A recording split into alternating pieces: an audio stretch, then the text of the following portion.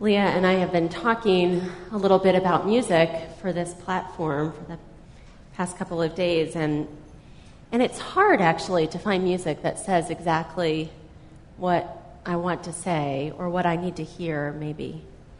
A lot of the music about loss and sadness kind of goes to the bad feelings have disappeared part, you know.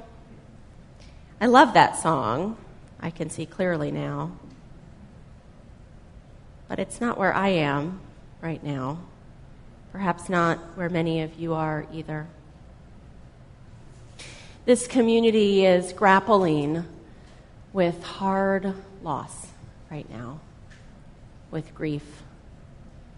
Karen mentioned during the announcements, and I want to share just a little bit more fully for folks who haven't seen their email or for visitors who are with us for the first time, that Mary Herman, my colleague who serves as the leader for congregational life here and has been a long time part of this community, is leaving, and her last platform with us will be next Sunday, the 16th.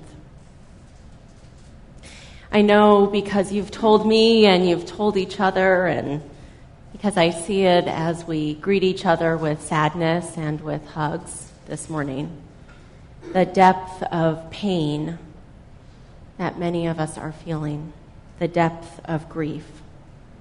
And of course, there's an element of surprise or shock as well for many folks, as there so often is with loss and pain in our lives.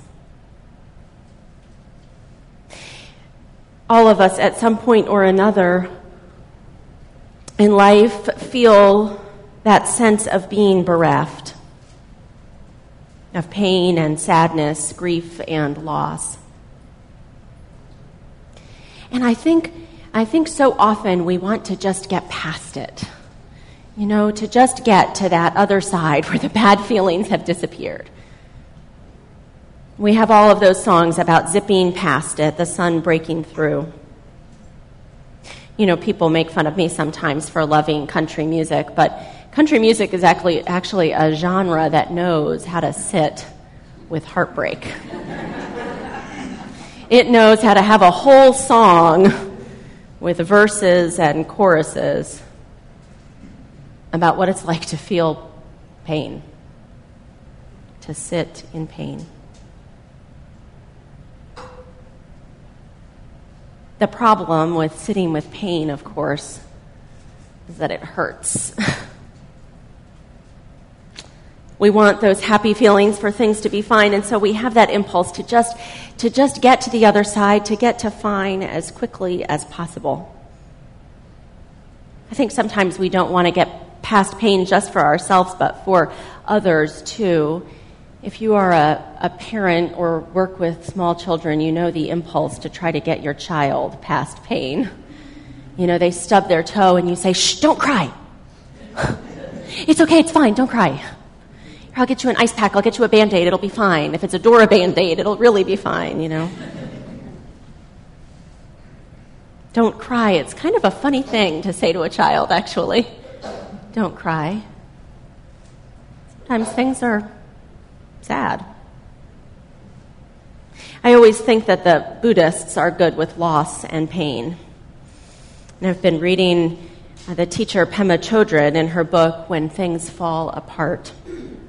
She says this: when things fall apart and we're on the verge of we know not what, the test for each of us is to stay on that brink and not concretize. The spiritual journey is not about heaven and finally getting to a place that's really swell. Even the little things, the things that seem as though we ought to get over them easily, that happen in our lives, there's a value, too, in acknowledging the loss even there, I think. I have such a distinct memory of I have a little sister with big brothers, big sisters, and she was 9 when we were matched.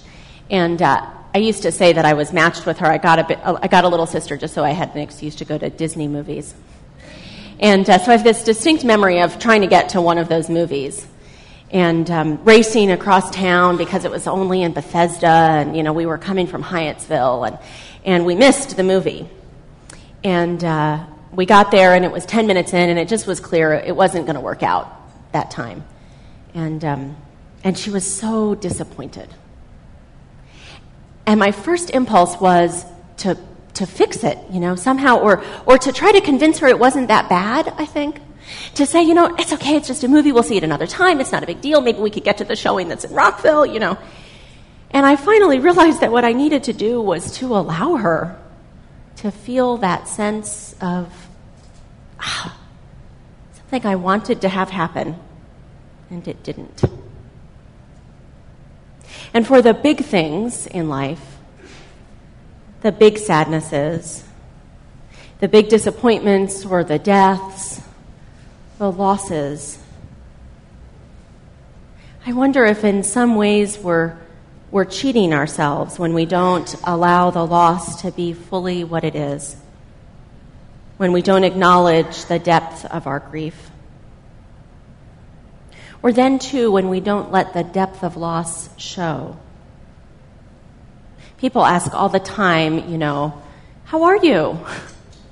Right? That's what we say any moment, and we barely have time to hear what the answer is. And so, of course, the answer then is supposed to be, fine. Right? Someone said it.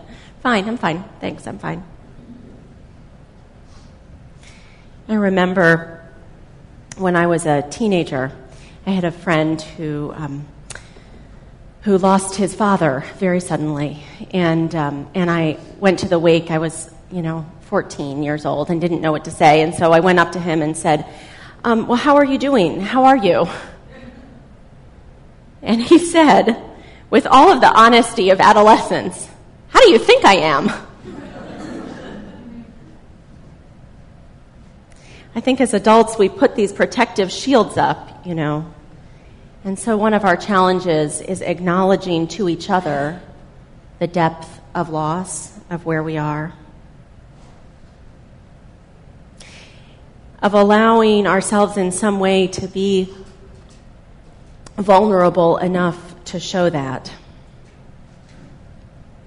Folks often cry at platform, I find.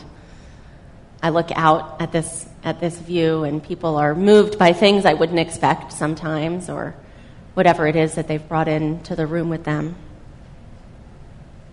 And occasionally they'll come up afterward and say, oh, I'm so sorry. But of course, that sense of being moved, I think, and the safety in being able to show it, this should be a place where that's allowed, where it's not just allowed but welcomed. There's another piece from Pema Chodron talking about a Buddhist teaching, the idea that the very moment is the perfect teacher. The very moment is the perfect teacher. She's talking about awareness and mindfulness, and about the idea that mindfulness, that sitting with something, isn't about achieving nirvana in every moment, which is good for those of us who have tried mindfulness practices, but achieving noticing. Or actually maybe about achieving nothing, not about achieving at all, but just about being sad. I want to invite you, I think, into just a couple moments of silence right now to just notice.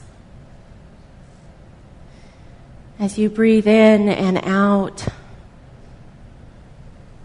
to see what's there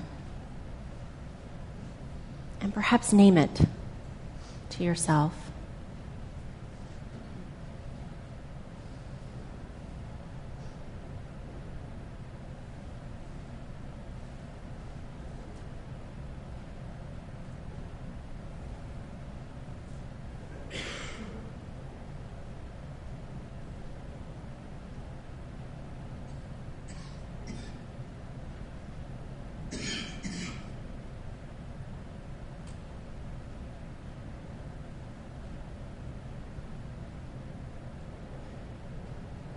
And now to come back into this space.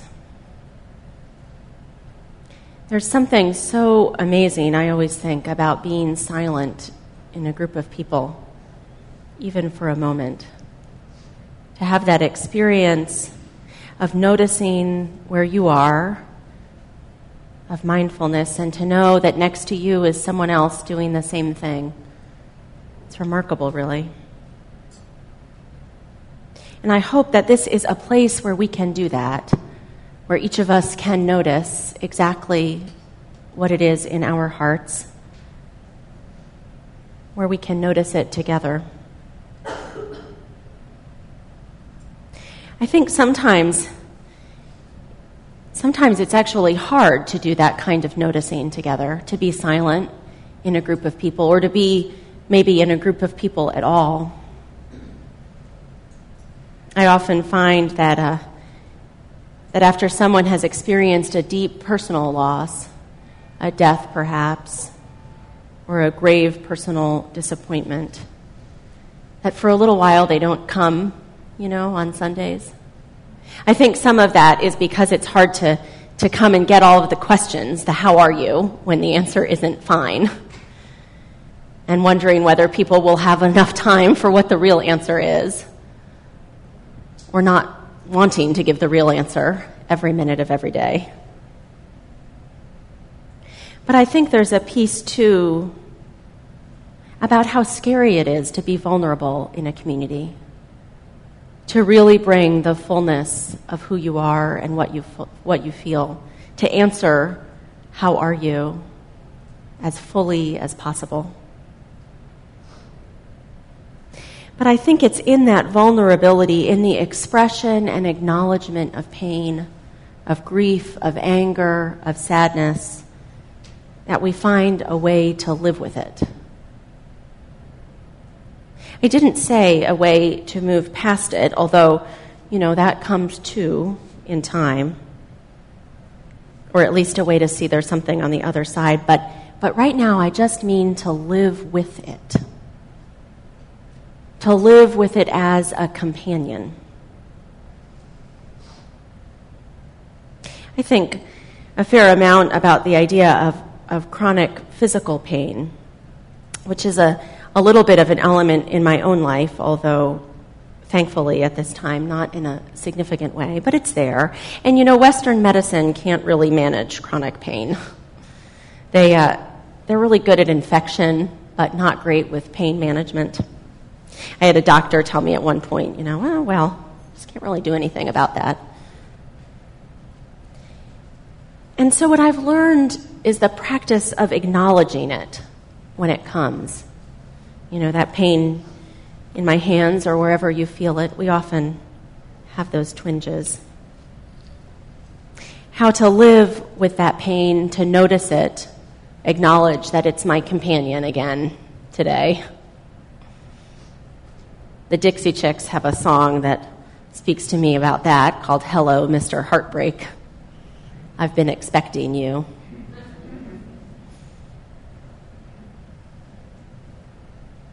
Just to notice that the heartbreak or the pain came to visit today.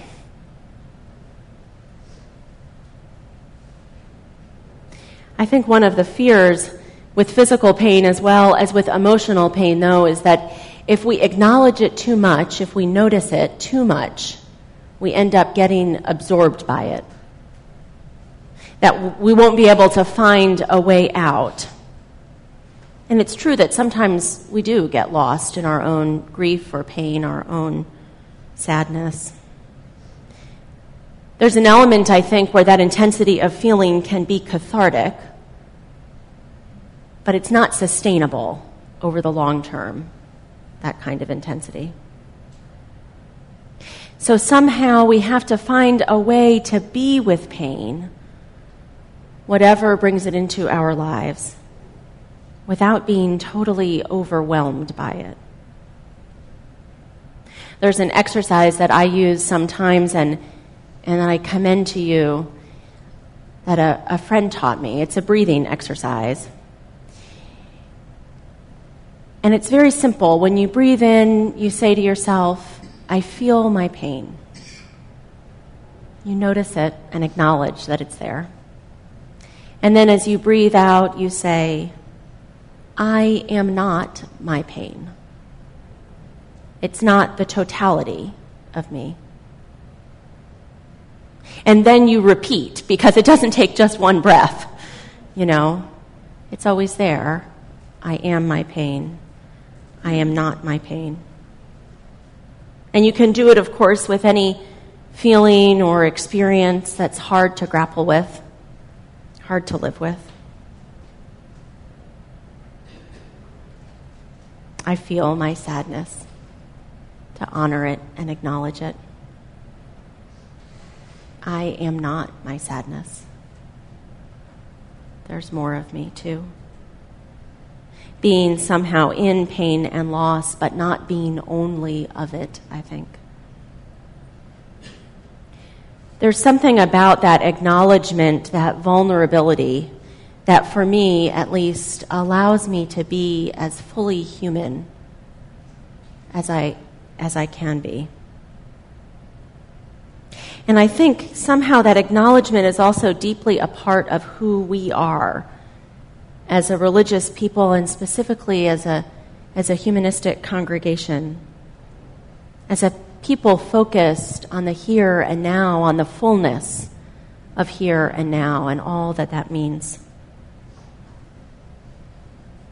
Not to imagine a way out, a magic cure from pain and sadness. But again, in Pema Chodron's words, and actually she's writing about non-theism here, she talks about being with the ambiguity and uncertainty of the present moment without reaching for anything to protect ourselves. I thought that was such an interesting phrase, without reaching for anything to protect ourselves. Just sitting with where we are. It's a hard thing to do, not to reach for anything to protect ourselves. Our society, I think, so often asks us to pull the protections around us, to gird ourselves up, to put on the masks. I'm fine, thanks. And so often, it's not the full answer.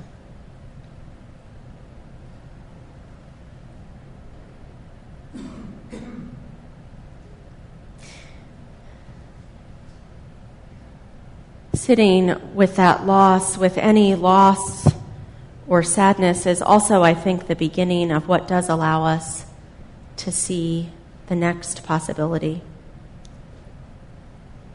To find the space and to bring that full sense of respect to the loss. You know what I mean?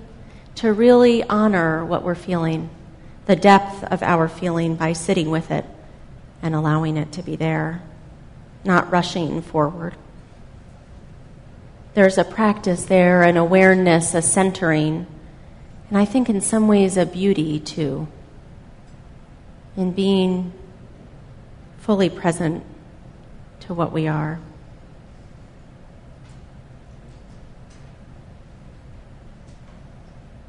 I looked through poems last night and this morning, trying to find just the right words to share with you. Like songs, they're hard to find. So I want to close with these words from Ellen Bass. It's a poem called "The Thing Is."